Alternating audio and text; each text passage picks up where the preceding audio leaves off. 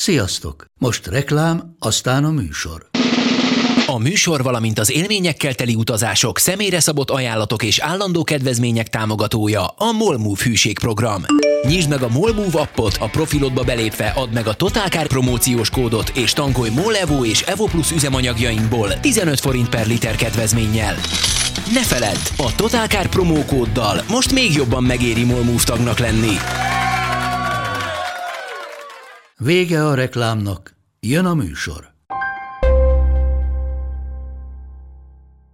Hirdes vagy keres a használtautó.hu-n.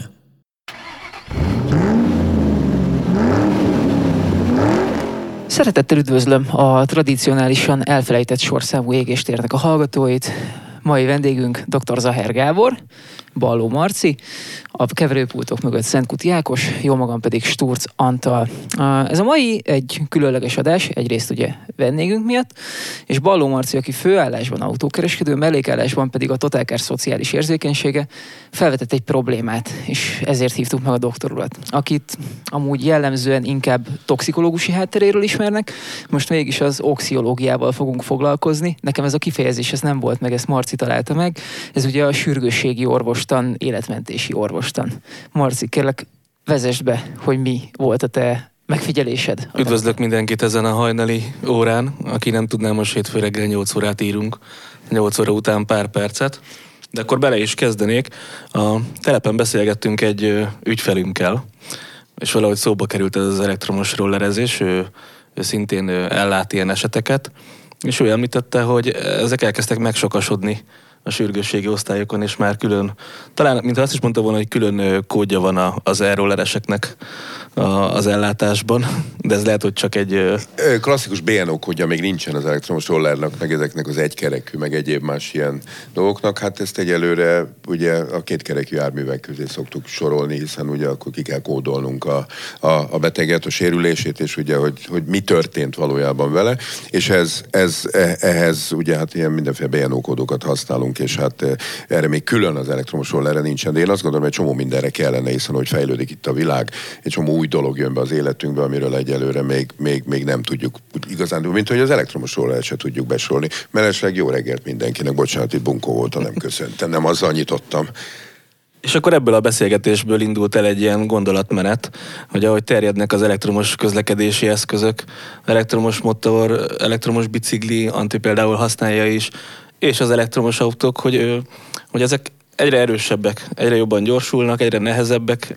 És egyre kevesebb különleges, nem is tudom, képesítés vagy jogosítvány kell hozzájuk. Talán a rollereknél, meg az elektromos kerékpároknál ez is a legnagyobb probléma, hogy bárki, akinek van ezekre pénze, vagy elő tud fizetni egy mobil applikáción keresztül, az használhatja ezeket, és még mondjuk a legelemibb kressz ismereteket, vagy életvédelmi ismereteket sem követeli meg. Így van, hagyd legyen itt a reklámhely, az Országos Mentőszolgálatnak jövő év tavaszától elindul a biciklis mentője, ami szintén egy elektromos kerékpár, ami most a mentők napján mutattak be a Városligetbe, és ez tényleg egy olyan elektromos kerékpár, amin gyakorlatilag pont az olyan helyeken, ami mondjuk autól esetleg nehezen megközelíthető, mondjuk Belváros, Margit-sziget, stb. Viszonylag hamar ki lehet érni, és ott az a kollega, aki ugye tekeri, illetve használja az elektromos részt, az el tudja kezdeni az ellátást mindaddig, ugye, amíg a klasszikus mentőautó ki nem érkezik. Milyen szintű felszerelést tud magával vinni? Oké, elektromos kerékpár, nagyobb a teherbírása, nem kell az embernek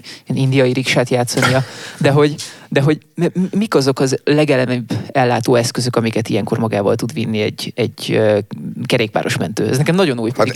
Figyelem ezeket a kerékpáros dolgokat, de ez most meglepett. Mondom, ez most egy pár héttel ezelőtt volt ugye a mentők napján a Városligetben a bemutatója. Gyakorlatilag van rajta egy olyan elektronikus eszköz, egy defibrillátor, monitoregység, amelyik ugye szívritmuszavarnál, szívmegállásnál ugye sok terápiát tud alkalmazni, illetve van egy monitor, amely különböző EKG-t, vérnyomást, ugye véroxigén telítettséget tud tulajdonképpen mérni.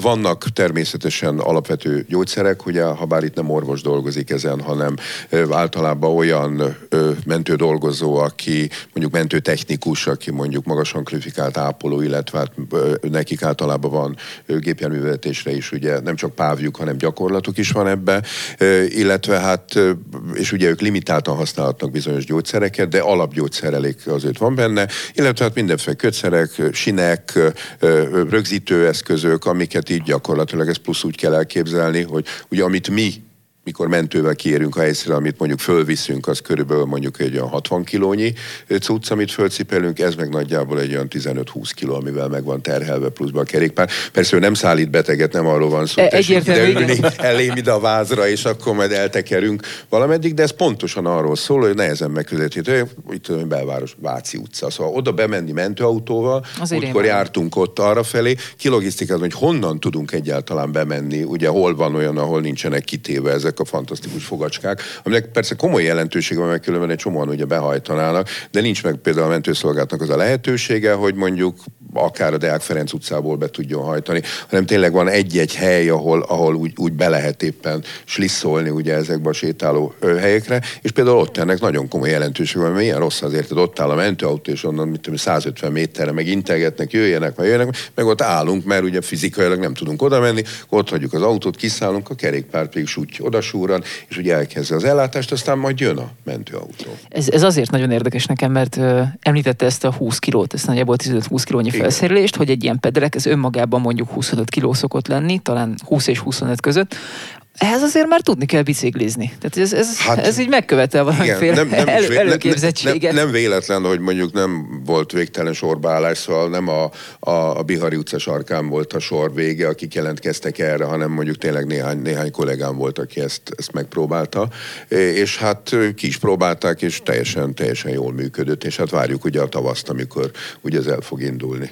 Mielőtt nagyon beleállunk a témába, beszélgettünk itt az életviteléről, hogy alakulnak ezek a napok, a megszokhatatlan beosztás, a megszokhatatlan bioritmus és hasonlók. De hogy közben látom robotzsaruláb. Robotzsaruláb, igen.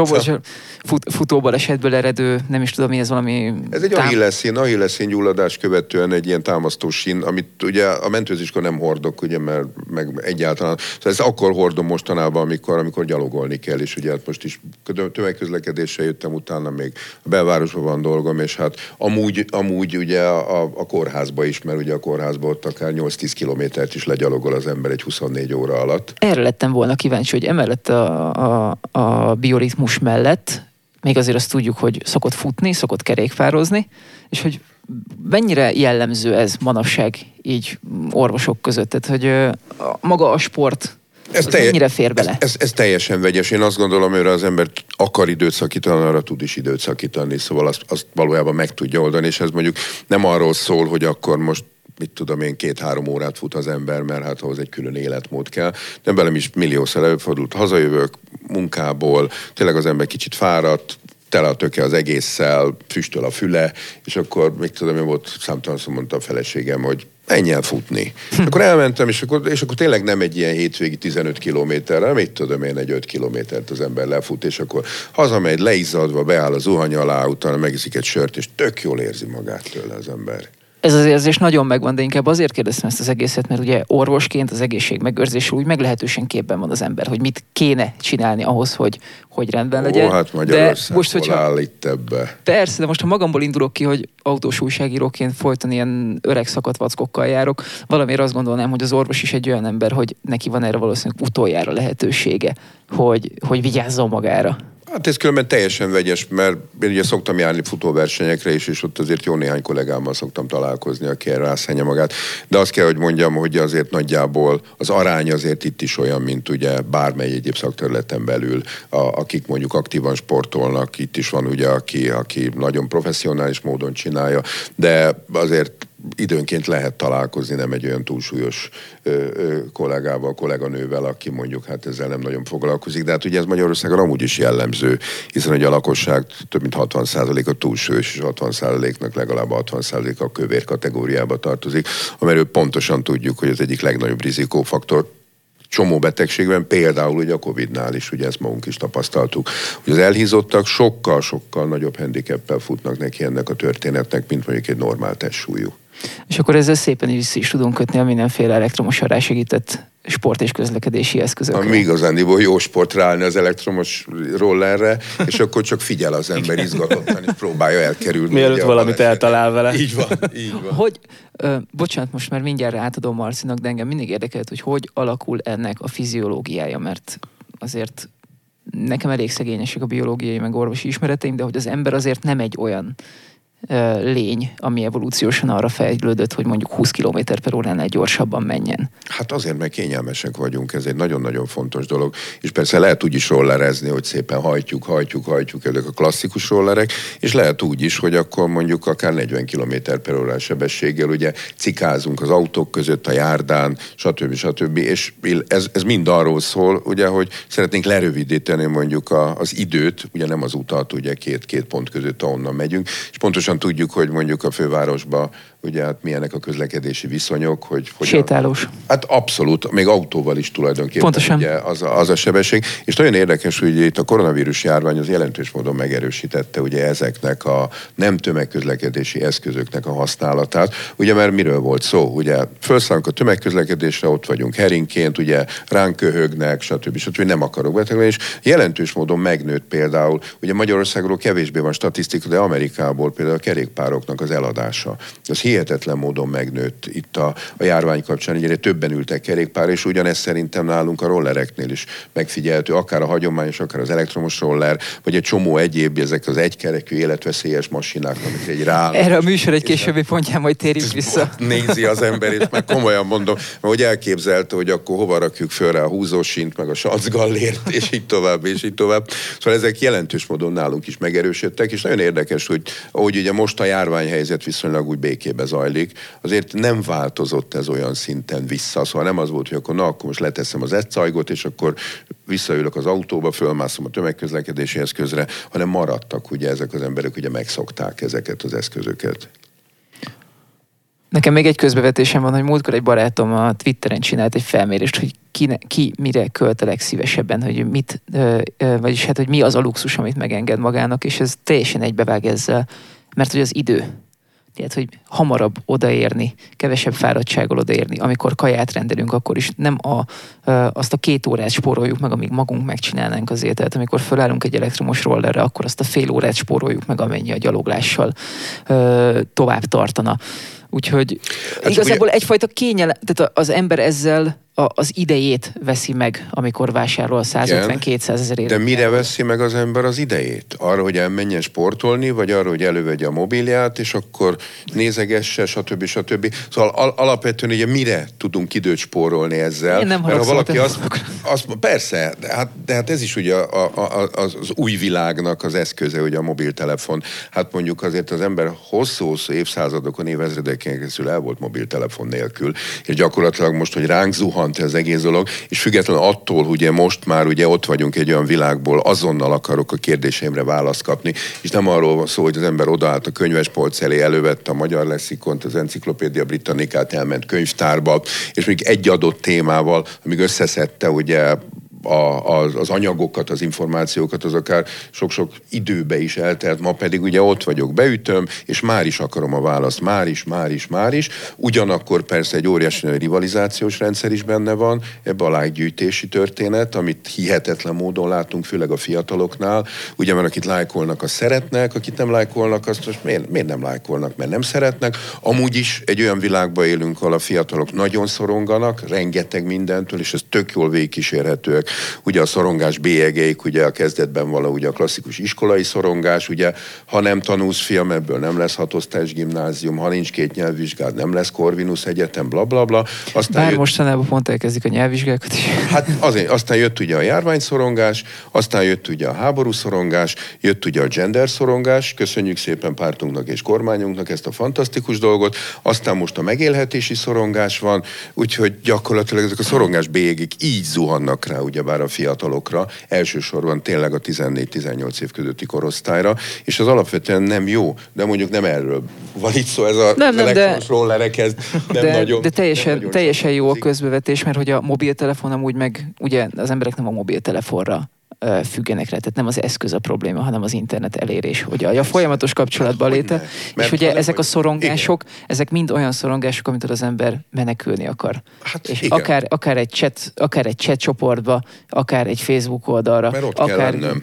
Egyrészt ugye a FOMO, a Fear of Missing, a kimaradástól való félelem, a másik meg, hogy tényleg ez a rengeteg... Azt különben ajánlanám azt a magyar filmet mindenkinek, hogy azt nézzék. Ott van a listámon, már beraktam listára. Azt is, meg a Remélem legközelebb sikerül meghalnod című szintén magyar filmet, ami szintén pontosan erről a világról szól, és szerintem ezekről nagyon-nagyon fontos. Utóbbi azt hiszem elérhető Netflixen ráadásul. Hogy a szülők ezt nézzék meg, vagy én ezt felajánlottam mondjuk úgy is, hogy jó lenne mondjuk ezt osztályfőnöki órán, ha bár ez ugye 2 osztályfőnöki órányi, de ha mondjuk az osztályfőnöki óra után matek óra van, biztos, hogy gyerekek nem fognak tiltakozni, hogy ők inkább a másodfokú egyenlet megoldó képletét jó, mondjuk még nem láttam csak a trélert. Nem láttam még csak a trélert, de azért az egy elég nyomasztó film. Oké, de ez a fontos problémára reflektál, pontosan ugyanolyan nyomasztó. Persze, csak hogy amit ugye előbb beszéltünk, hogy ez a rengeteg mi volt a kifejezés? Szorongásbélyeg? Szorongásbélyeg. Ez a rengeteg szorongásbélyeg, hogy az embereknek azért van állandóan a kezében a telefon, hogy ebből egy kicsit meneküljenek. Hát de és pontosan ez megerősítheti, mert ugye ha meg nem lájkolják... Hát ez a saját farkába harapó kígyó. Akkor miért nem lájkolnak? Mert nem szeretnek? Miért nem szeretnek? Mert nem vagyok magammal elégedett, nem vagyok elég szép, okos, ügyes, stb. Nem jó dolgokat posztolok, és így tovább. És ugye a világ ugye mit változott? Hát ugye én itt mindig példaként el szoktam mondani, hogy Andy Warholt. Ugye 1968-ban azt mondta, ugye a tévéhőskora, hogy 15 percig bárki lehet világsztár. Szóval bekerült valaki egy országos amerikai tévécsatorna vetélkedőjébe, és ott látta 20 percig Amerika, az a világot jelenti nekik, akkor őt már ismerték. És ma ugye a TikTok világában, ugye ez egy 15 másodperces videódat, ha megnézik mondjuk itt Magyarországon 50 000-en, akkor az már ha mondjuk 200 000-en, akkor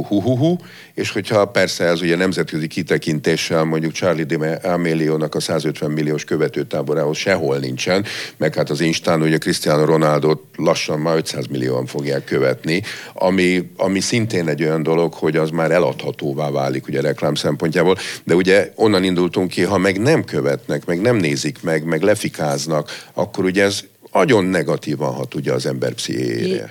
Igen, viszont mielőtt tényleg visszatérünk az elektromos rollerekre, én egy kicsit messzire kanyarodunk. Kicsit a védelmembe venném ezeket a platformokat, szóval, hogy mindegyiket lehet értéket teremteni. Abszolút. Tehát, hogy pont a Covid alatt jelent meg egy olyan magyar orvos, aki TikTok videókat készített a Covidnak a várható kockázatairól. Máshol nem lehetett kommunikálni. Igen, de milyen jó, hogy létezik ez a platform. Persze. Igaz, mondjuk a kínai titkos szolgálat mondjuk képbe került a magyar Covid helyzettel, de legalább sok magyar ember De hogyan tudom én A4-es magyar honpolgárként szűrni, hogy mi az, ami a valid, és mi az, ami nem. Hiszen ott volt például ugye az oltástagadók, ugye 150 000-en követték őket a Facebookon, aztán hál' Istennek ugye ezeket a gördényféléket. Ez a gördényféle banda, igen. És törölték őket a Facebookon. Tehát 150 000 ember magyar viszonylatban az egy jelentős populáció, és osztották a hülyeségeiket ugye az online világban. És ugye, ha megnézitek, az online világban a negatív hírek mindenkit jobban érdekelnek, mint a pozitív hírek. De ez egy evolúciós dolog. Tehát, persze, hogy az ember fél a medvétől, mindig a medve lesz a nagyobb hír, nem a nyuszi. És akkor most visszatérve a rollerekre mondhatjuk, hogy a villanyroller a közlekedés Facebookja? Marci. Én is visszatérnék rögtön az alapokhoz, hogy ahonnan indult az egész beszélgetés és a téma maga az e-rolleres balesetek. És ugye erről már egy csomóan beszéltek interneten, stb. Én azt szeretném, hogy szemléltessük a hallgatóknak az, hogy pontosan hogy néz ki egy ilyen baleset, mi történik, mivel találkozik olyankor az orvos, hogyha kihívják a mentőt és mentővel érkezik, hogyha a kórházba a saját lábon érkezik a beteg, szóval milyen esetek fordulnak elő, vagy milyen sérüléseket szenvednek el a... Tipizálható ez egyáltalán? Igen, alapvetően, hogy a kerékpársérüléseknél is ugye a leggyakoribb a kulcsontssérülés, ugye a sima ütközéskor ugye átesik valaki ugye a kormányon, letámaszt, és már is ugye eltörik a kulcsontja. Szóval ez nem olyan rég is volt a múltkori szolgálatunkon, amikor ugye ott szintén ugye ez előfordul. Ez a klasszikus történet volt, hogy a rolleres szépen megpróbált ugye hátranézni, hogy jönnek-e haverok, Ugye, hogy néz hátra, húzza a kormányt, jött szembe a kerékpáros, összecsattant a kerékpáros kulcsontörés, a rolleres ugye repült, annak meg aztán jött le mindenhol bőr, és általában ő meg a fejét szokta beütni, hiszen ugye minden rollerest általában megfelelő védőfelszerelésbe látunk az utcán, ugye van sisak, térdvédő, könyökvédő, meg kesztyű, ami persze gyakorlatilag egy unikális ritkaságnak számít, de azért azt kell, hogy mondjam, hogy azért látunk, szóval komoly nagy rollereken menők azért pontosan tudják, hogy ez milyen veszéllyel jár együtt. Természetesen a félrészeg angol turista hajnali 2-kor mondjuk, amikor a hídon át akar száguldozni, ott akkor azért kevésbé van rajta védőfelszerelés, ha bár ő úgy gondolja, hogy ugye az alkoholisták istene az majd meg fogja őt védeni, de hát ebbe azért nem nagyon lehet bízni. Ugye a roller baleseteknél ugye a cikázáskor, amikor beakad az autóba, ugye az egy elég gyakori dolog, ugye visszapillantó tükör? Így van, viszi magával, és van akinek már több visszapillantó tükre is van. De ez nekem nagyon furcsa, hogy a legtöbb visszapillantó tükör az így elhajlik, hogyha valamilyen... De azért, hogyha mondjuk viszonylag nagyobb sebességgel egy test megy neki, akkor az nem fog elhajlani.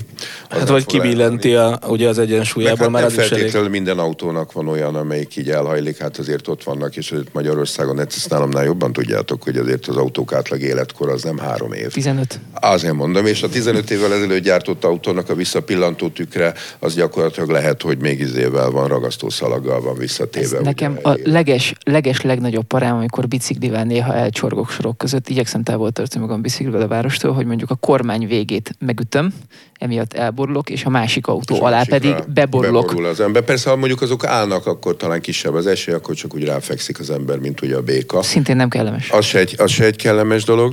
Ugye ez szokott lenni. A másik ugye, amikor valaki megáll autóval és kinyitja az ajtót, olyan is volt egy jó pár dolog, ott hihetetlen nagyot lehet hengerbucskázni ezzel az elektromos rollerrel, illetve a gödör, ugye a jó budapesti utak azok fantasztikusak, ugye ezek szép nagy kerékkel bírnak ezek a rollerek, és hát hihetetlen nagyokat tudnak ilyenkor itt repülni ugye róla, ami pedig szerintem egy borzadmány, és az a pont most, amikor itt leszálltam a buszra és átjöttem itt az Ebrán, akkor találkoztam, hogy apuka, elől pedig ott áll a gyerek a rollin. Vagy akár ketten vannak és kapaszkodnak össze, szóval ott azért a sérülésnek sokkal nagyobb veszély, hogy a hátsó ember az kiszámíthatatlanabb, hogy éppen jobbra néz, balra néz, pici súlypont áthelyezés, amire nem számít ugye a sofőr, illetve a vezető, meg a másik ugye, hogy merre megy a rolleres. Minden keréken mozgó járműnél elmondható nagyjából az az alapigasság, hogy a mozgást a tekintet vezeti. Tehát amikor az ember motorozni tanul, akkor is az első dolog, amit megtanítanak neki, hogy figyelje az ívet, mert arra fog menni, amerre néz, és ugyanez igaz autóvezetésnél is, hogy ahova a tekintetet irányítjuk, oda fogjuk vinni az autót. És pont amit előbb említett a rollernél, hogy az ember hátra néz, jobbra. Az utcán és vezeti az autót, és mondjuk megy ott egy hölgy lenge ruházatban, nem biztos, hogy arra fogunk menni. Ez veszélyes. Igen, tehát tényleg a koncentráció.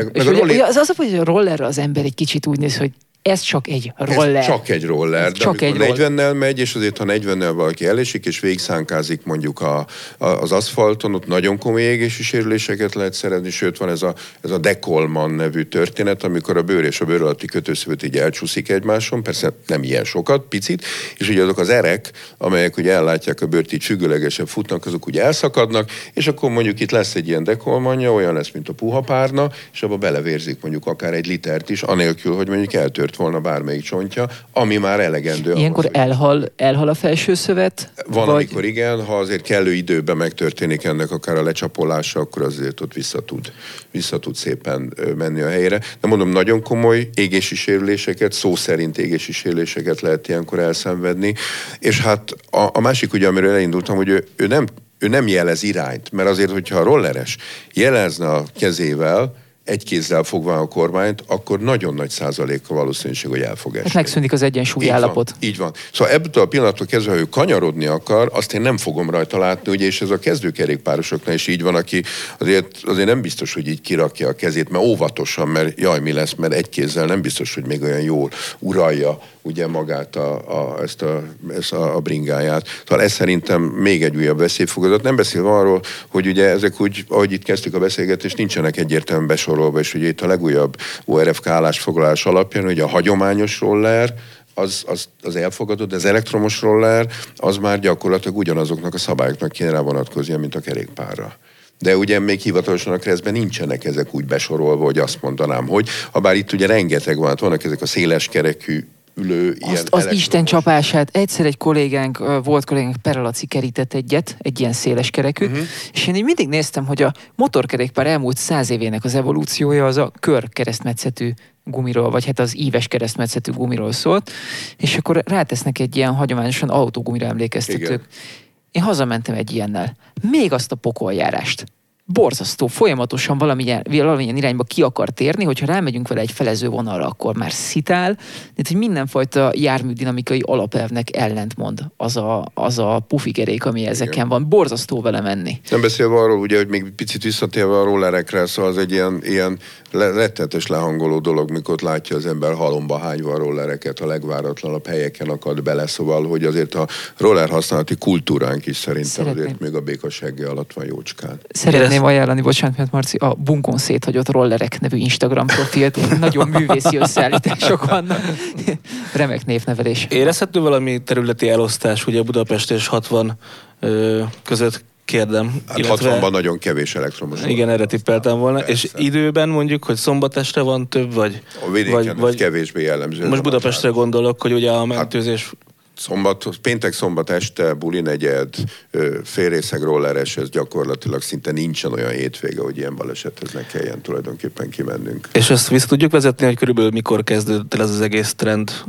Ugye beszéltük az elején akkor volt egy robbanás a Covid-dal. A Covid volt az, ami ezt... Előtte is volt szorvány, de gyakorlatilag most, hogy ez már ez ennyire tömegtermékké ment, hiszen mit tudom én, az ember egy amúgy élelmiszerkereskedelemmel foglalkozó boltba is ma már megtalálhatja, ugye jó, nincs kitéve, de ugyanúgy meg lehet ott is vásárolni, szóval most már nem csak a kvázi szakboltokban, és ez mondjuk nem jó, mert alapvetően ugye a patika se árul kiflit meg zsömlét, hanem gyógyszereket, mert ott tudnak elő információt adni arról, és azt gondolom, hogyha valaki rászánja magát arra, hogy vegyen egy elektromos rollert, az nem úgy működik, hogy jó napot kívánok, azt kérem, köszönöm, kifizeti, hello, már megy, hanem azért ott néhány praktikus információt, hiszen aki a pult túloldalán van, ő azért csak használja, csak jobban ismeri, mire kell figyelni, stb. Szóval ezek azért fontos dolgok, hogy ezekkel az információkkal valaki rendelkezem, mert ez nem biztos, hogy jön, hogy megveszem, már kijövök a boltból, kicsomagolom, ráállok, már megyek is. Szerintem egy picit oda vezethető vissza minden, hogy az ember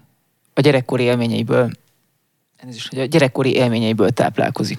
Rollerzett gyerekként az óvoda udvaron, hát mi az? Az egy semmi, csak ráállunk, azt megy.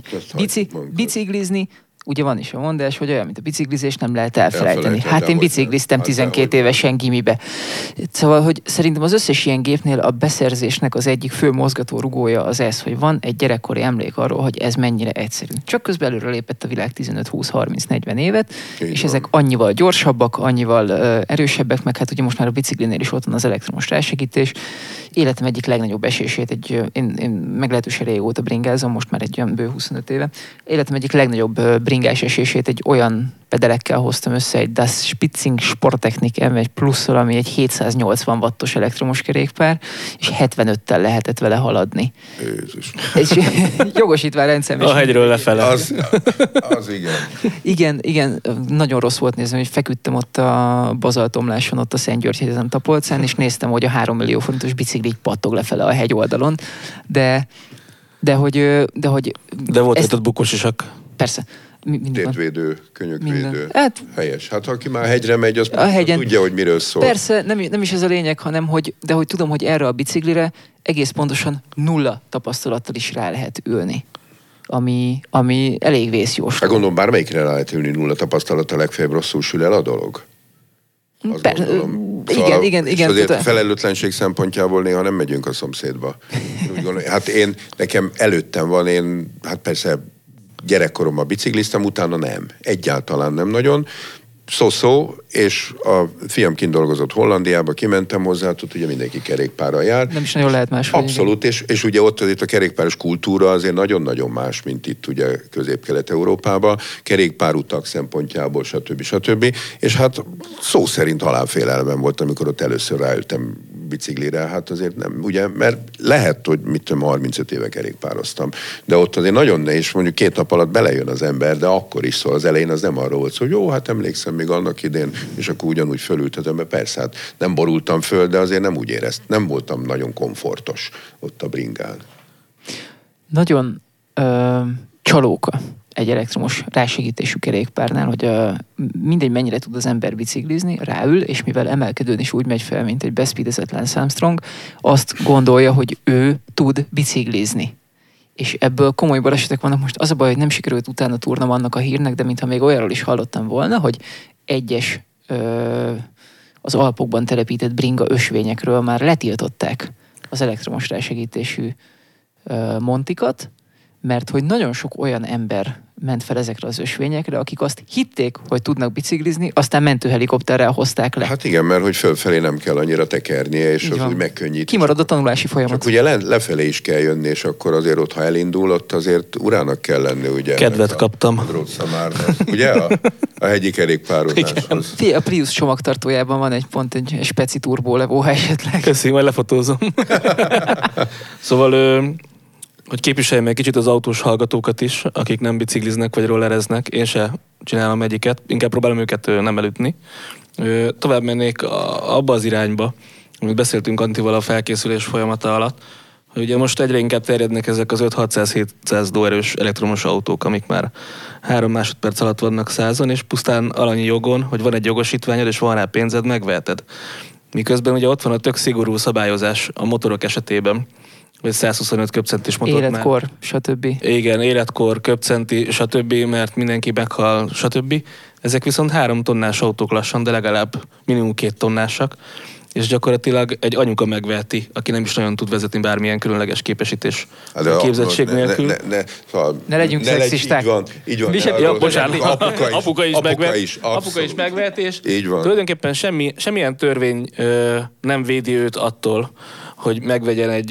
És a társadalmat tőle, hogy megvegyen a képességénél sokkal erősebb autót, és lehet, hogy amúgy egy tök törvénytisztelő állampolgár, de mondjuk egyszer mégiscsak elrúgja, és odalép a 770 lóerős Teslának, telever vele egy óvodáscsoportot, vagy bármit, vagy bárkit, tök mindegy, és igazából és arra jutottunk a beszélgetés végén, hogy ez egy gond lesz a jövőben, mert ugye ezek az autók egyre erősebbek, már 1000 lóerő felett is vannak, és semmilyen képesítés nem kell ahhoz, hogy bárki vezethesse, akár 18 éves kortól. Az a vicc, hogy olcsóbbak. Tehát, hogy egy 400 lóerős villanyautót, mondjuk egy Model 3-as Teslát, hello Marci, olcsóbban megkapsz, mint mondjuk egy 400 lóerős benzines BMW-t. Igen. Tehát, hogy könnyebb ezekhez hozzájutni. Hát azt gondolom, ma rengeteg ember akkor most fölkapja a fejét, és akkor szaladnak Teslát venni, ugye ebben a mostani gazdasági helyzetben. Úgy gondolom, hogy akkor azt mondja, hát anyukám, hát ez az, amit akartam. Hányat vegyünk karácsonyra? 2? Jó, hát persze, nem lőrincről van szó természetesen. Én úgy hallottam, hogy a Tesla vásárlásnak most nem a pénz a szűk keresztmetszete, hanem Tesla. Hanem az autó. Nincs autó. Na, de ez másból is így volt. Hát feleségem nem olyan rég kapott a cégénél új autót, nem sokáig, talán egy 3-4 évig kellett várni, amíg megjött. És akkor neki még szerencséje volt. Igen. Mióta várod a Tesládat, Marci? Egy éve. De most már úgy néz ki, hogy Shanghai környékén jel? Most már a Suezi csatornán a ma reggeli jelentés alapján, úgyhogy... Ja, lehetett nyomon követni a csomagot? Most lehet, folyamatosan nézem a gond. Nem az volt, hogy 1 évig tartott, hanem hogy 3 havonta elhitették, hogy most érkezik, és legyünk 200. Na de visszatérve, most is volt a mentőzés kapcsán nyilván akkor ön is jár kint ilyen baleseteknél, hogy a villanyautók elkezdtek már feltünedezni, vagy alapvetően az early adopterek még azért inkább vigyáznak a dolgaikra? Én azt gondolom, hogy itt, ha megnézzük ugye a baleseteket, olyan jelentős különbség. Szóval nem arról van szó, hogy ahogy megjelentek a villanyautók, akkor megemelkedett ugye a villanyautók okozta baleseteknek a száma. Szó nincs róla, azért mind a mai napig a figyelmetlenség okozza ugye itt tényleg a legtöbb balesetet, amivel szoktunk találkozni, és itt nincs különbség, hogy most akkor az illető az most benzinmotoros vagy villanyautó igazándiból.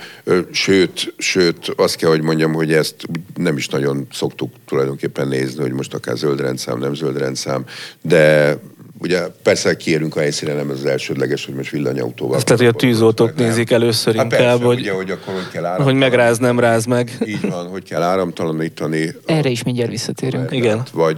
Vagy esetleg majd benzincsapot elzárni, szóval azért ez ennyiben, de számunkra itt alapvetően nincsen különbség. Ennél viszont sokkal érdekesebb kérdés, nem tudom, hogy történik-e bármiféle utókövetés az orvosok által, hogy miért következett be az adott baleset, és ugye most már ugye előbb szó volt a mobiltelefonról, meg a tabletekről, és hogy az autóinkban lassan nagyobb tableteket építenek be, mint egy laptop, sőt, sokszor nagyobbakat, hogy erre esetleg van valamiféle rálátásuk, hogy a figyelem elvonás, figyelem elterelés mekkora hányadáért felelős ezeknek? Van ezekről információjuk? Alapvetően a számszaki adatok nincsenek, de egyre többet látunk ilyet, hiszen például ott van ugye de hát ez már hosszú évek óta van ugye a vezetés közben telefonáló. Aki ugye nem úgy, hogy kihangosítóval vagy headsettel, hiszen mondjuk abban a 40 milliós autóban ugye általában indexet nem szoktak beleszerelni, meg kihangosítót, ezek mindig hiányoznak ugye ezekből az autókból, mert sokkal érdekesebb, meg kalandvágyobb ez egész dolog, és ezeket én azt gondolom, ez egy ilyen plusz faktor kellene lenni mondjuk egy ilyen büntetés kapcsán, hogy ugye mobiltelefont használt, mint ahogy ugye azt lehet látni, hogy megy az ember az autópályán szépen, és akkor megy mellette ugye az autós, telefonál, és amint a véd a közelébe ér, akkor ugye mintapolgár lesz belőle, majd a védát követően ugye szintén. Szóval ezt valahogy abszolút nem tudom meg. Én ezt sosem értem, hogy luxusautókban ülnek kézben, hogy ennyire nem lehetnek életképtelenek. Én ez mindig ezt... Ráadásul egyedül, szóval nem is arról szól, hogy valaki még hallgatja ugye azt a beszélgetést, mert egy ilyen, ezt is lehet kulturáltan kezelni, hogy figyelj, most nem tudok beszélni, beszéljünk egy óra múlva, fél óra múlva, Szóval nem, valahogy erre nem működünk, erre az egész dolog. Pontosan ugyanúgy, mint mondjuk a cigarettacsik elegáns kipöckölésére az autóból. Szóval én azokat hihetetlen módon. Ráadásul ugye az büntetik. Közlekedésben Gandhi útját járom, de azért, amikor meglátom a kidobott csikket, akkor azért előbújik belőlem a Charles Manson. Nagyon. Én katasztrófa. Szólni, de csak mentőből. Már volt olyan, megálltunk, például a Kálvin téren múltkor megálltunk, mert elütünk csávos, így elegáns, így kiejtette a cigaret, mellé mentünk, a mentővel letekertünk, az ablakot leszóltam, mondom, fiatalember. Szóval nem ez a anyult rohadt már. Mi van? Ne találkozunk vasárnap reggel. Ugye tudja, hogy ez nem volt szép öntől, és így néz rám, igen, és mit csinált? Kinyitotta az autó ajtaját, fölszedte a csikket. Még egy sluk. És azt kell, hogy mondjam, hogy ez tök jó. Hát részben ugye megrémült, hogy ez a faszi meg hogy kerül ide, ráadásul egy mentőautóból föntről lefelé. Ez a TikTok. Szól nekem, hogy hol vagyok, úristen, ennyire betéptem este, hogy ezt látom. Című történet, de én és ezeket ráadásul ugye ez büntetési tételként, ugye szemetelés, persze. Ezt megbüntetik, úgyhogy itt erre szerintem nagyon fontos lenne odafigyelni, és ha már dohányzik, mert dohányzik, hát én is dohányzom a kocsiba, de van hamutartó, amit az ember, amikor elmegy tankolni, vagy ott fogja, azt kiüríti. Szóval nem értem, hogy miért kell. Ráadásul egy csík, az 10 év, amíg lebomlik körülbelül, és azért nagyon-nagyon komoly környezetszennyezéssel bír. Hát meg hogy mennyi van? Hát rengeteg. Tényleg, hogy az ember a szemünk már nem veszi észre, mert annyira része az utcaképnek, de elkezdett számolni, hogy mennyi van belőle. Nagyon-nagyon. Van a világnak olyan része, ahol ezt nem csinálják. Persze. Viszont még egy kicsit lovagoljunk az elektromos dolgokon, ez Marci felvetése volt, hogy az áramütések.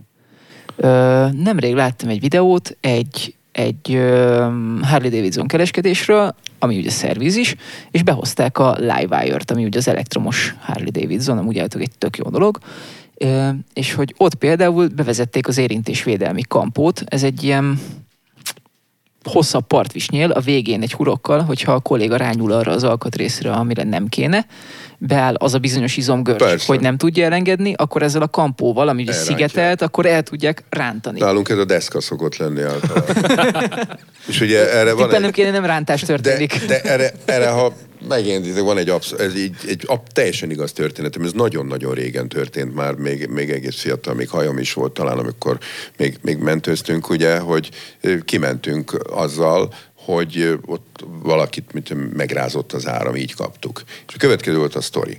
Ugye munka végeztével, ugye a betonkeverőt azt ugye még a benne lévőt így a faszi így megfogta, megemelt, és így ki akarta belőle rázni, ugye még ami benne van. Jött ki Nem lehetett kis darab ember. De azt úgy meg lehet billenteni, és akkor úgy ki lehet belőle rázni.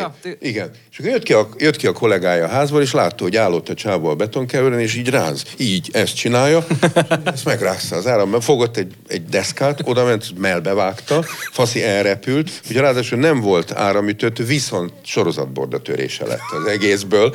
Úgyhogy ez egy valós történet, szóval ezt úgy mondják, nem, ez velem történt meg annak idején, ez valamikor még a 80-as évek vége felé volt ez a sztori. Szóval visszatérve erre a dologra, igen, ez alapvetően fontos, ugye ezt is szokni kell, de hát ugye akik olyan szervizbe dolgoznak, akkor ilyen autókat is megkapják a vonatkozó oktatást. Naponta 2-3-szor megrázza őket az áram, egy idő után megszokják. Hát Szándokán meg a kígyóméreg.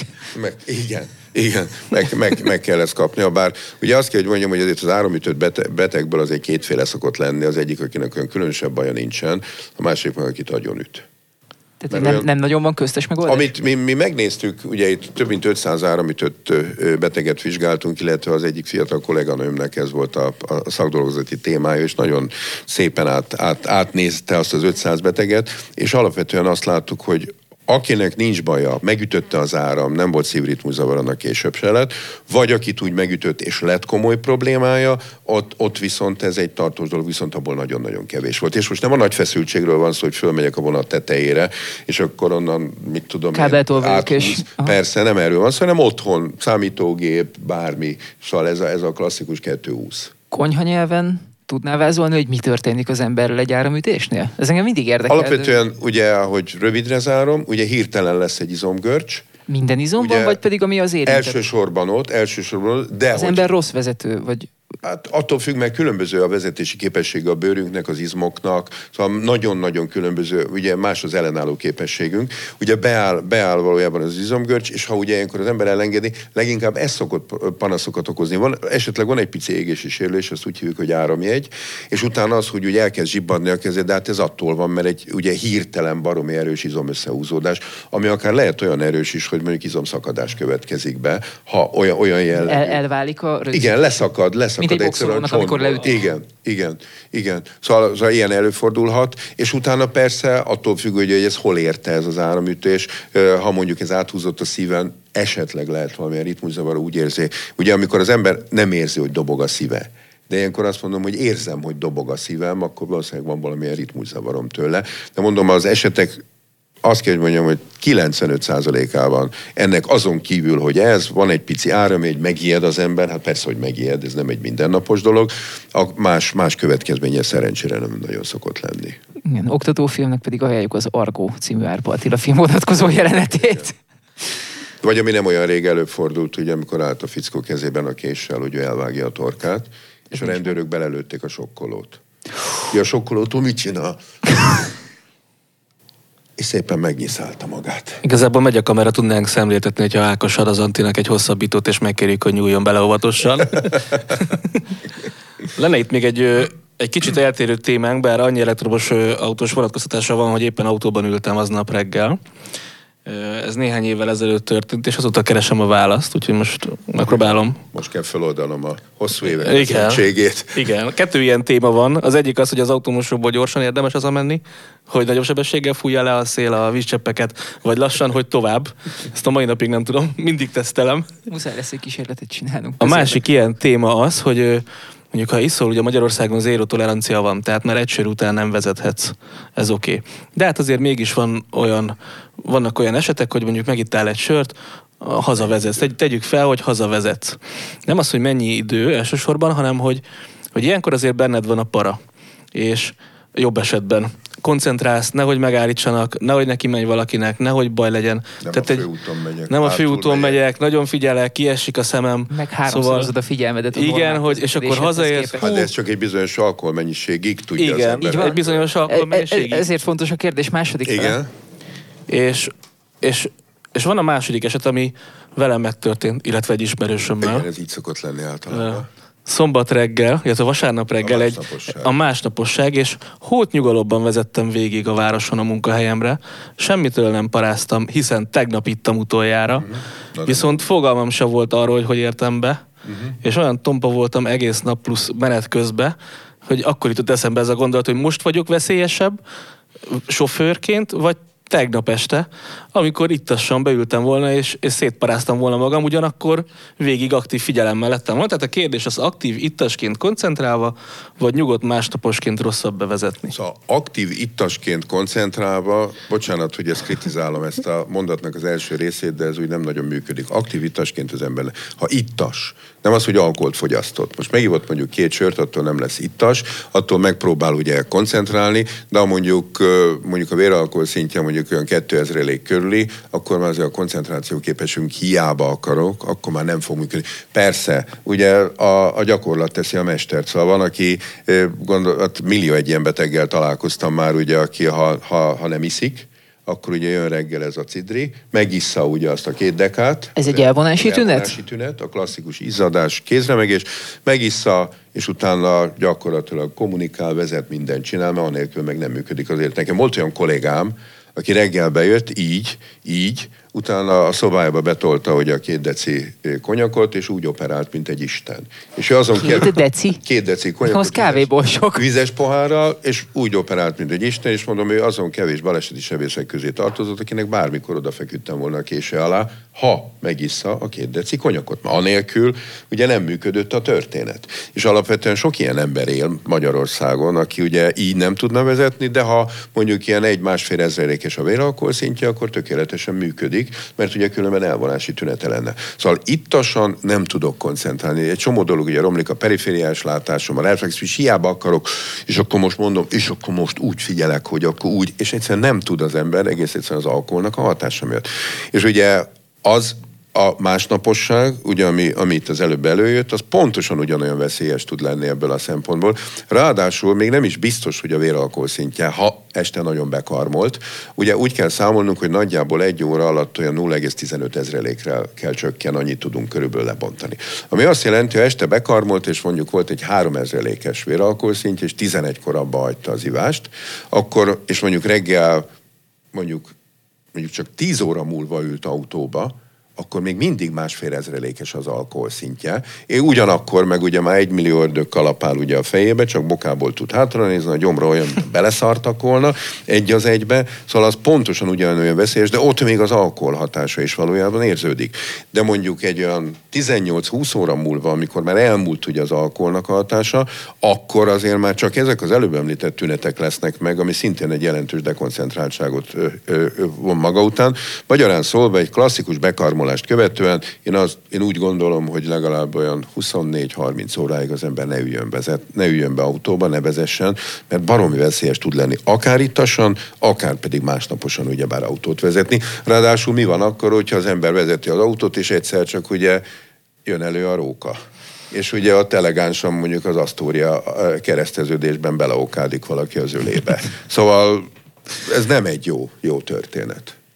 Említette előbb, hogy járt Hollandiában, nyilván a világ több országáról vannak ilyen természetű ismeretei, és tudjuk, hogy Magyarországon az alkoholizmus az egyik vezető halálok. Nem tudom, hogy most hol van mondjuk a top 5-ben. 30 000 halnak meg körülbelül alkoholbetegségben, ez a daganatos betegségek után. Az az első, ha jól emlékszem. Igen, a daganatos betegségben, és ott az a szomorú, hogy az Európai Unióban is ugye a daganatos haláladásban elsők vagyunk, és ez nagyon-nagyon nem jó. Látható valamiféle tendenciózus változás? Tehát, hogy tud minket bíztatni, hogy egy lassan javul a helyzet, nem. Vagy inkább? Nem. De most, ha belegondoltok az egész történetbe, ugye itt van az a rengeteg alkoholról szóló reklám. Ugye televízió, óriás plakát, ugye, és ugye nem az van ráírva, hogy igyál. Meg nem az van ráírva, hogy rúgjál be, mint egy disznó, hanem ugye életérzéseket közvetít. Nekem ebből a szempontból az egyik kedvenc, ilyen idézőjelbe kedvenc alkoholreklámom, ez egy belvárosi tetőtéri nagy teraszos lakásnak a teraszán játszódik, ahol ott vannak a fiatalok vidáman és isszák a sört. És tök jól érzik magukat. Ugye balra nézel Gellért-hegy, jobbra nézel Bazilika, hátra nézel Moltorony, szóval mind előtted a város. Most szeretném megkérdezni, hogy akár aki esetleg nézi, vagy a jelenlévők közül hányotoknak van Budapest belvárosában tetőtéri nagy teraszos lakása, ahol ezt az életérzést el tudja valójában követni. Vagy ott van a másik skótviszki. Annak, aki visszavitt az üvegeket. Vagy skótviszki reklám, ugye nekem ez az aktív pihenés, hashtag ez én vagyok, és látunk rajta egy ilyen 50 éves apatestű hímet, aki 3 nagy aranynyaklánccal fekszik, és reklámozza ugye azt a bizonyos skótviszkit, és ugye ez mit jelent? Én is ezt szeretném csinálni. És persze oda van írva 8-as betűvel a 15x25-ös óriás plakátra, hogy 18 felelősséggel fogyasztó. felelősség, stb. Mindenki leszarja ezt a dolgot, és ugyanakkor meg azt nem értem, hogy ugye dohányzás miatt kevesebben halnak meg Magyarországon, mint alkoholfogyasztás miatt. Akkor miért nem lehet dohányterméket reklámozni? Nem, hát a számadatok ezt sugallnák, és akkor itt persze belemehetnénk itt politikába, lobby tevékenységbe, amiben szerintem alapvetően nem érdemes. Szóval én úgy gondolom, hogy itt azért nagyon fontos, én legalábbis fontosnak tartom a nulltoleranciát. Mert ugye most megiszol egy sört, megiszol 2 sört, mi bajom van, semmi bajom nincs, már faszomban. Ja, én mondjuk 2 sör után járni nem tudok, úgy. Stb. És beül az ember, ugye ugyanez mondjuk Nyugat-Európában, ugye egy toleránsabb, akár vannak olyan helyek, ahol 0,5 ezrelékig még valaki autóba ülhet, de ez az kéne, hogy legyen bennünk egy olyan kritikai érzék, hogy azt mondom, hogy nem iszom meg a harmadikat például. Mik ennek a történelmi vagy szociális gyökerei? Tehát a magyar alkoholfogyasztási kulturálatlanságnak ez miben gyökerezzik? Köze van ennek a legvidámabb barakhoz, a szocializmushoz? Vagy hát ez... ahol meg kifejezetten volt olyan MSZNP határozat, amelyik ugye azt mondta, hogy ne csak sört meg, de bort ígyanak, igyanak magyar töményitalt. És ugye a Buszesznek, meg a likőripari vállalatnak ott voltak ezek a fantasztikus jó kis ilyen Watt 69 viszkitől kezdve az Omnia kávé likőrön keresztül a klasszikus kevert, ugye, mivel annak idején még én építőtáborba többször is belefutottam. Kevertet vittem. Nem tudtuk, miből keverhették. Ugye? Hát, meg a puncs, rumpuncs, meg egyéb ilyen... Apáról, anyáról, fiúra és lányra száll? Alapvetően ugye ez... Részben ugye nézd, az alkoholnak van egy hihetetlen jó feszültségoldó hatása. És ezt kiskamaszkorban is megtanuljuk. Ugye mondjuk, amikor ott van ez a 15 éves fiatalember, és ott van a 15 éves kisasszony, ugye hát a fiatalember még gyerek, hát a kisasszonynak ugye hardware már mindene megvan, jó, hát szoftver az még ez a Far V című történetről szól. 0.7. És akkor ugye persze ma már ráírok Face-en, vagy Instán, vagy itt-ott, de ez a klasszikus face-to-face kommunikáció még neki nem megy, de a két feles után megy. És ugye a két feles azért jó, mert nem fog mondjuk az első lassú tánc kapcsán beleokádni a kislánynak a nyakába, és ez már alapvetően... Javítja az esélyeket? Abszolút javítja az esélyeket. Ráadásul most gondolj bele, ott van az átlag magyar honpolgár, tele a gondokkal, miből fogom a fűtésszámlát fizetni, amiből múlt héten a hipermarketben, amit tudom én, fizettem 5000 forintot, most 8000 forintot fizetek ugyanezért, tele van gonddal, hazamegy, megissza azt a 3 pohár rozéját, vagy vörösbort, vagy bármit, már az M1-et is tudja nézni, elhiszi, ugye. Ahhoz azért kell az 5 pohár. Hát oké, jó, kell az 5 pohár, persze, hát ugye itt az ember ugye előszedi, ugye itt a régmúlt olvasmányait, ugye a tudatlanság egyenlő a szabadsággal, ugye, és a hatalommal, és ugye ez most elég dominánsan előjön, na ezt fogjátok kivágni. Bocsánat. Miért vágnánk ki? Azt sem tudjuk, hogy kell szerencsére. Oké, rendben van. És összességében ugye belezuhan a piába, ami reggelre elmúlik, de másnap megint ugye ezt csinálja, megint ezt csinálja, és gyönyörű szép, hát 800 000-en vannak alkoholbetegek Magyarországon. 10 milliós országban. Persze, hát ez... akkor ez egy magunkkal hozott inger, amire a jelenlegi társadalmi körülmények csak még inkább erősítenek. Hát gondoljatok bele, a koronavírus, mikor megkezdődött, az első hullámban a világon a mérhető alkoholfogyasztás majd 300%-kal megemelkedett. Hát ugye otthon voltunk bezárva, megbetegszem-e, maszkot kell viselni, nem mehetek ki. Hát egy csomó olyan dologgal találkoztunk. Nem mehetett el az ember szórakozni, persze, és valamivel el kellett igen, az időt. Csomó olyan dologgal találkoztunk, ami egyáltalán nem volt az életünkben. Hát ez a bezártság, hát még szegény anyám mesélt arról, amikor az ostrom volt ugye 44 decemberében, hogy nem voltak a pincébe, és 6 hétig ott lent éltek bezártan, és ugye azóta volt ilyen az életünkben, nem volt ilyen. És most volt. Akkoriban ők ittak? Dehogy ittak, hát örültek, hogy túlélték ugye ezt az egész történetet, meg hogy enni volt mit meg. Én úgy lettem belga sörrajongó a Covid alatt, hogy nem is voltam home office-ban. Szóval volt egy elég... Ezek a társadalmi áramlatok, amelyek ugye itt most az elmúlt években is vannak, ezek nem, hogy javítanának, ráadásul ugye hát rontják ezt a helyzetet. Ugye Magyarország nincsen alkoholfogyasztással kapcsolatos stratégiája. Ugye a kábítószer stratégia is. De az lejárt. Alig-alig. Hát az nem, az lejárt. Néhány civil szervezet azért próbálkozik. De a hivatalos állami stratégia az most lesz december 31-én 2 éve, hogy lejárt. Mert mindenki ugye, leszokott. Aha, ez biztos. Intérelszárs kiállt, hogy miniszterelnök úr, rend van. Igen. Nem beszélve arról, ugye, hogy a miniszterelnök megmondta, hogy a pálinka az alapvető élelmiszer. Ez egy nagyon fontos dolog. Megemelték az egyfőre első főzhető pálinka mennyiségét, és nagyjából olyan 17 liter 96%-os alkoholnak megfelelő mennyiséget fogyasztunk el évente. Azzal az autóm elmenne 200 kilométert. Na. Lecsengetésnek még egy kicsit kanyarodjunk vissza ezekre az istencsapásákra, ez is Marci felvetése volt, ugye, hogy vannak ugye a rollerek, ami kétkerekű, de egy nyomon haladó jármű. Vannak a szegvélyek és azoknak mindenféle klónjai, amik kétkerekű, két nyomon haladó járművek, giroszkópokkal kiegyensúlyozzák magukat, és vannak az egykerekű, egy nyomon haladó járművek, ami nem tudom, hogy jöhetett létre, de hogy ezek is motorhajtásúak, hogy mit kell kerülni. Hogy látszik most sebészeti oldaláról a dolognak, hogy mi az, a szegvét a terepen igen. Gyakorlatilag szinte, amíg jó idő van, szinte minden hétvégén találkozunk olyan szegvélyessel, aki akár itt a budai hegyekben ilyen szegvélytúrán vesz részt, és hát ugye a szegvélyvel azért mondjuk meg itt a budapesti utakon sem időnként egyszerű közlekedni egy kátyúba belemenve. Ráadásul ugye fönt a Normafán állítottam ott egy ilyen jó kis szegvélytúra, az egyenlő gyakorlatilag mondjuk a csuklótöréssel. Azért fel is jelenthetik az embert, nem? Azt mondjuk el azért gyorsan a hallgatóknak, hogy a szegvély ugye az, aminek két kereke van oldalt, középen egy ilyen kis platni, amin állsz, és kiáll belőle egy rúd. Szerencsésebb esetben kiáll belőle egy rúd, mert most már ugye létezik olyan változat, amiből nem, amin csak áll az ember. Ugye ezt hívják szagú hoverboardnak. De még az elektromos bordokról nem is beszéltünk, mert ugye azok is léteznek. Na, az veszélyes. Ilyen Tesco elektromos, és úgy megy, úgy szágult, hogy az valami rettenet. Ugye a Casey Neistat nevű youtuber nagy apostola volt ennek a Boosted Boardsnak, és én egyszer ráírtam az amerikai gyártóra innen K-Európa csücskéről, hogy sziasztok, én ezt úgy kipróbálnám, majd 2 hét múlva ott volt az asztalon egy ilyen hoverboard, szóval a srácok érzik a marketinget. Hát megmértük. Bugattinál nem próbáltál még ilyet elérni? És? Jött az autó? Ismerek Bugatti tulajokat, úgyhogy azt majd megoldjuk máshogy, de sajnos úgy még nem jött az autó. Viszont lemértük autóval a sebességét, tehát öcsém ment előttem, be voltam öltözve full motoros protektorba mindenbe, és 45 km/h mentem, és aki ugye már látott longboardot, annak azért nagyobb kereke van, mint a hagyományos freestyle gördeszkának, de az a nagyobb kerék is mondjuk egy 80 mm-es átmérőt jelent, ami tulajdonképpen csillapítás, ruganyosság és minden egyéb nélkül nulla.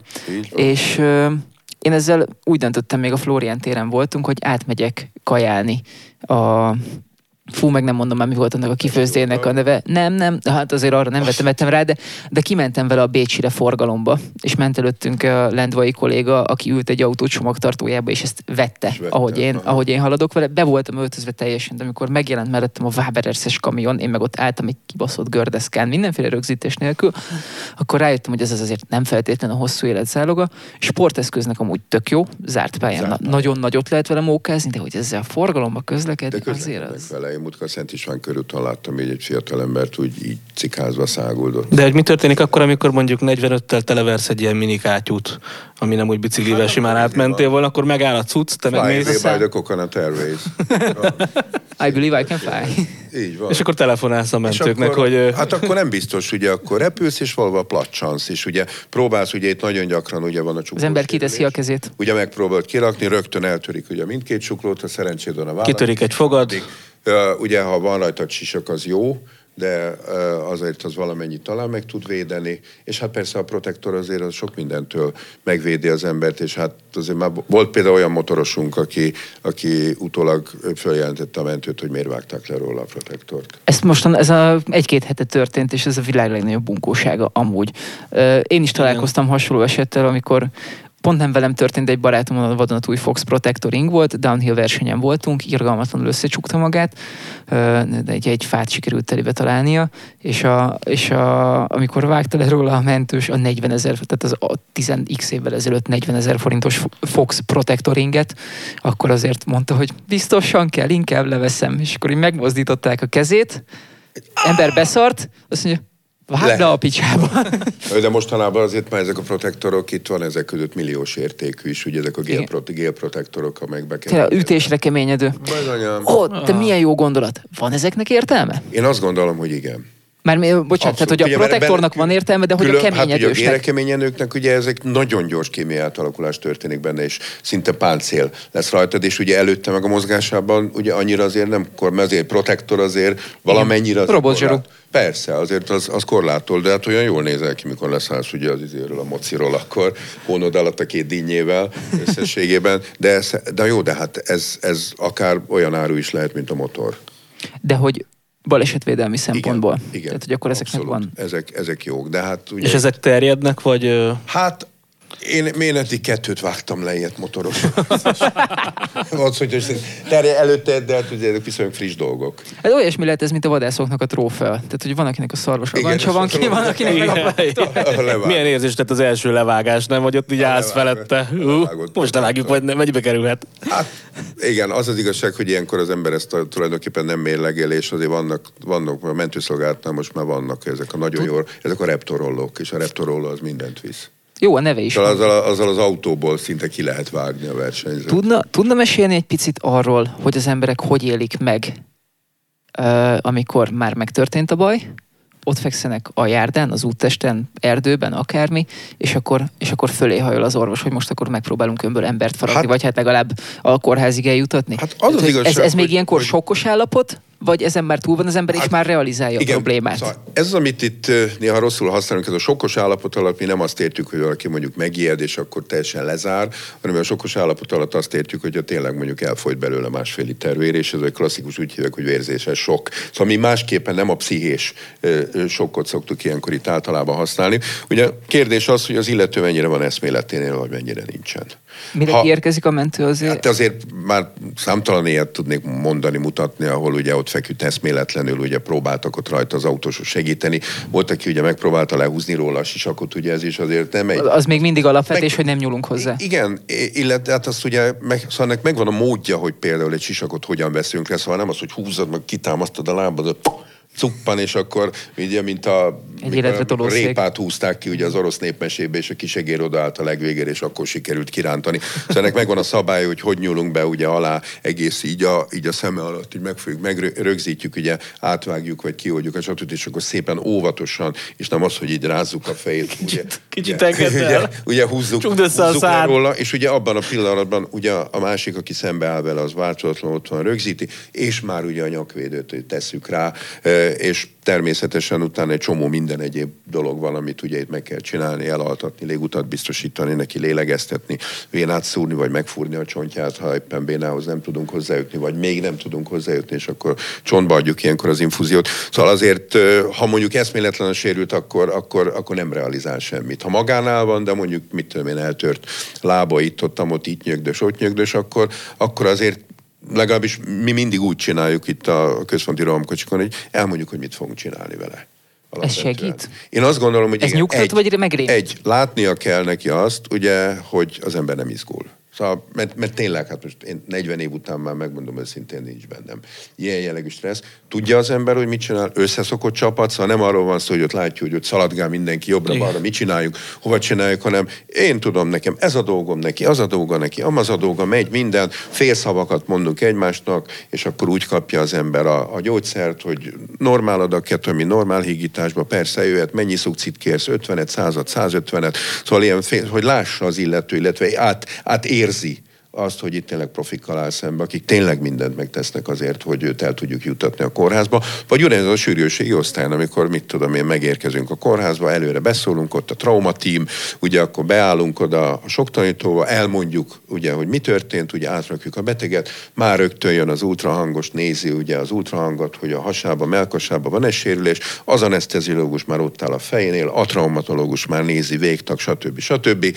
Ugye mindezt levezényli a sürgősségi orvos, utána már a nővér veszi a vért, szóval ez egy nagyon-nagyon jól összeszokottan működik jó néhány intézményben, van, ahol ez még nem jól, de itt azt gondolom, hogy részben ez idő, rövidíti az időt, és utána már 10 perc múlva a beteg már ott van a CT-ben, tetőtől talpig lehúzni róla a CT-t, és utána jönnek a döntések, hogy mit kell vele csinálni. Addigra megvan a laborja, megvan a vércsoportja, mi addigra befejezzük az adminisztrációt, úgyhogy itt tényleg ez csak egyféleképpen lehet ugye professzionálisan csinálni, azért, hogy minél jobb esélye legyen ennek a súlyos sérültnek arról, hogy ezt az egész történetet túl tudja élni. És ma már azt gondolom, ez egy tök jól működő rendszer. Kicsit úgy érezném magam, mint a Mekiben a húspogácsa, amikor egy ilyen profi csapat 10 perc alatt összerakja, és kész. És mehet is. Mondja nyugodtan. Arra lennék kíváncsi, hogy megfigyelhető, ugye vannak kevésbé sérültek, nagyon sérültek, eszméletlen sérültek, vagy olyanok, akik mondjuk elestek, és mondjuk eltört a kisúlyjuk, valamilyen... Hát én arra gondolnék, hogy akik kevésbé sérültek, azok még arcosabbak, amikor ez megtörtént, vagy amikor bemennek a kórházba, akik viszont teljesen összetörték magukat, azok már azért visszább vesznek az agarakkal, és már nem gondolják, hogy halhatatlanok, hogy ez észlelhető? Vagy ez különben nagyon érdekes, hogy a kevésbé sérült tényleg, akit elesett, eltört a kisúlya, vagy mit tudom, bármi, és ott van a sürgősségi osztályon, és azért valljuk be őszintén, ez nem egy életveszélyes állapot. És akkor ugye fölveszik az adatait, és hát neki azért várni kell, szóval ez nem arról szól, hogy úristen, van itt egy kisúly sérült, azonnal elveszítjük.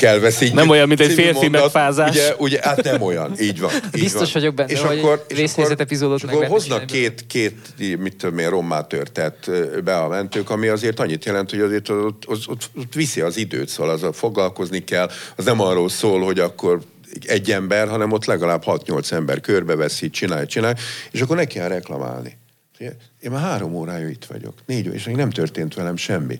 És akkor hiába mondjuk neki ezt, hogy nem fogja fel. Ez nem az OTP. Szóval, ahol sorszámot kapsz, és akkor tudod, hogy 611... Most már az OTP sem olyan. Enyém a 600, vagy a posta, ugye enyém a 612, és akkor mindjárt eljövök a 14-es ablakhoz. Szóval ez nem így működik. Itt az alapján jön, hogy ugye ki milyen csoportba tartozik súlyosségát. Most világos, hogy egy rommát tört súlyos sérültnek, az megy a fast tracken, ugye a gyors úton, és annak nem az van, hogy magáé a 43-as sorszámhoz 34, hát olyan 3 óra körül sorra fog kerülni, addig tegyétek. Tessék szépen elvérezni ott a sarokba. Nyugodt lélekkel elvérezni, úgyhogy ezt azért nagyon-nagyon próbáljuk érzékeltetni az emberekkel, de ugye mindenkinek a saját betegsége a legfontosabb. És ő azt érzi, hogy nekem igenis ez a kis ujja, amit baromira fáj, meg már lila, nézze meg, és már alig mozog, hogy engem tessék szesen ide azonnal ellátni. És ha nem, akkor nagyon gyakran jön az, hogy anyáznak meg, és így tovább. Szóval itt azért azt gondolom, hogy persze velünk is biztos baj van, mert szerintem egy rossz történet mindenkinek van az egészségügyről, szóval olyan nincsen. Igen. Hogy mindenki csak pozitív dolgot tudna elmondani, de úgy gondolom, hogy itt azért a betegnek nagyon rossz szó, amit mondok, nem a nevelése, hanem hogy mire használja például az akut ellátást. Hát például olyan mentőhívások vannak, múltkor volt egy fickó, és persze a telefonban bármit el tudsz mondani, és kimentünk hozzá, azt mondja, hát én úgy megijedtem. Hát nem mondom el akkor, hogy mit mondtam, mert az biztos, az nem illene, és a hangba se pedig a képernyőre, de hogy egy ilyen szituációra, szóval, de nekem fizetem a TB-t, nekem jogom van, című történet is veri az asztalt. Akkor még mielőtt Antti elmondaná, a közhasznúság egyében szerintem üzenjünk a türelmetleneknek. Pont ezt szerettem volna a műsor lecsengetésének, hogy oké, az evidencia, viseljünk védőfelszerelést, minél többet, minél jobbat, és persze ne közlekedjünk ittasan főleg. De hogyha megtörténik a baj, akkor mi a helyes magatartás, hogy a lehető leggyorsabban, meg hogy a lehető leginkább megkönnyítsük. Ha már tisztességesen össze se tudtad magad törni. Alapvetően mindenkit el fogunk látni. Szóval ez természetes. A mi ellátási kapacitásunk is véges. Nem beszélve arról, hogy a lehetőségek is végesek, úgyhogy türelmet kérünk az emberektől, mindenkire sor fog valójában kerülni. Igen, lehet, hogy kell várni 4-5 órát, és hogyha az ember átevez a nagy óceánon, és mondjuk ugyanez Amerikában megtörténik, ott nem arról szól, mint amit a vészhelyzetben látunk, és például a vészhelyzet az hihetetlen módon, ugye az emergency room, hihetetlen módon rosszat tett ugye az egészségügyi ellátórendszer megítélésen, akkor mit láttunk? Bejött, 1 perc múlva már megvolt minden, 2 perc múlva vitték fel a műtőbe, a 3. percben pedig már lehetett ugye a lelki bazmeget mutatni a magánéletben, mert ugye ez erről szólt. Egy súlyos eset, egy lelki bazmeg, egy súlyos eset, egy lelki bazmeg. Szóval ez volt az örök körforgása, ugye ettől nézték, hogy Kovács doktor most kivel, meg nem. Ugye, hát ez erről szólt, és ugye azt gondoltuk, hogy a sürgősségi osztály az arról szól, hogy mindenkit behoznak, és akkor 3 perc múlva mindenki mindenen túl van. Ráadásul, hogy ott mi volt, levették a labort, vért, és 1 perc múlva már hozták a komplett eredményt, de mindent, a toxikológiától kezdve mindent. Na most ez azért nem így működik. Szóval... Volt a közelmúltban egy sebészeti műtétem, és ott volt az, hogy 4-8-ra volt kiírva a műtét, majd elvittek a műtőbe 9-kor. Antikám, sajnos 3 autó összement az autópályán, úgyhogy most őket látjuk. Így van. És ez tökre így van, mert gondolom... És igazából ez... Nem, ez akkor már egy évek óta húzódó probléma persze volt, de hogy ez full normális, csak hogy ember tervez, és hogy mennyire meghökkentő ezt megtapasztalni valóságban tényleg, hogy az ember ott van, szétfeszüli magát a kórházi ágyon, hogy a rohadt életben mindjárt jön a gerincézéstelenítés. Még 1,5 óra, mert volt egy 3-as karambol az M3-ason. És ezt nem biztos, hogy az ember mindig ott józanul meg tudja érteni, és ezt józanul lehet, hogy így most erről persze az ember... Persze, mondja, most már igen, de akkor abban a stressz helyzetben...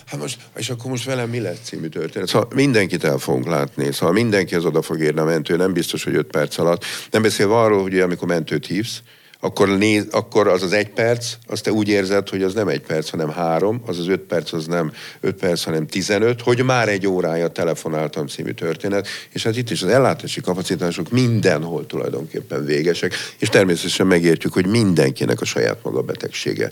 Ugye a legfontosabb, amely egy abszolút normális emberi érzés, de türelmet kérünk, és mindenkit el fogunk látni. Én azt hiszem, ezen a ponton érdemes lezárni ezt a beszélgetést.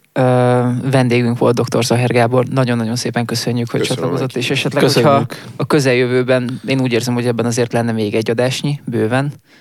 Ugyanígy köszönjük Balló Marcinak, és Szentkuti Ákosnak a pult mögött, én pedig Stúr Szanti voltam. Sziasztok! A műsor támogatta a használtautó.hu. A műsor a Béton partnere.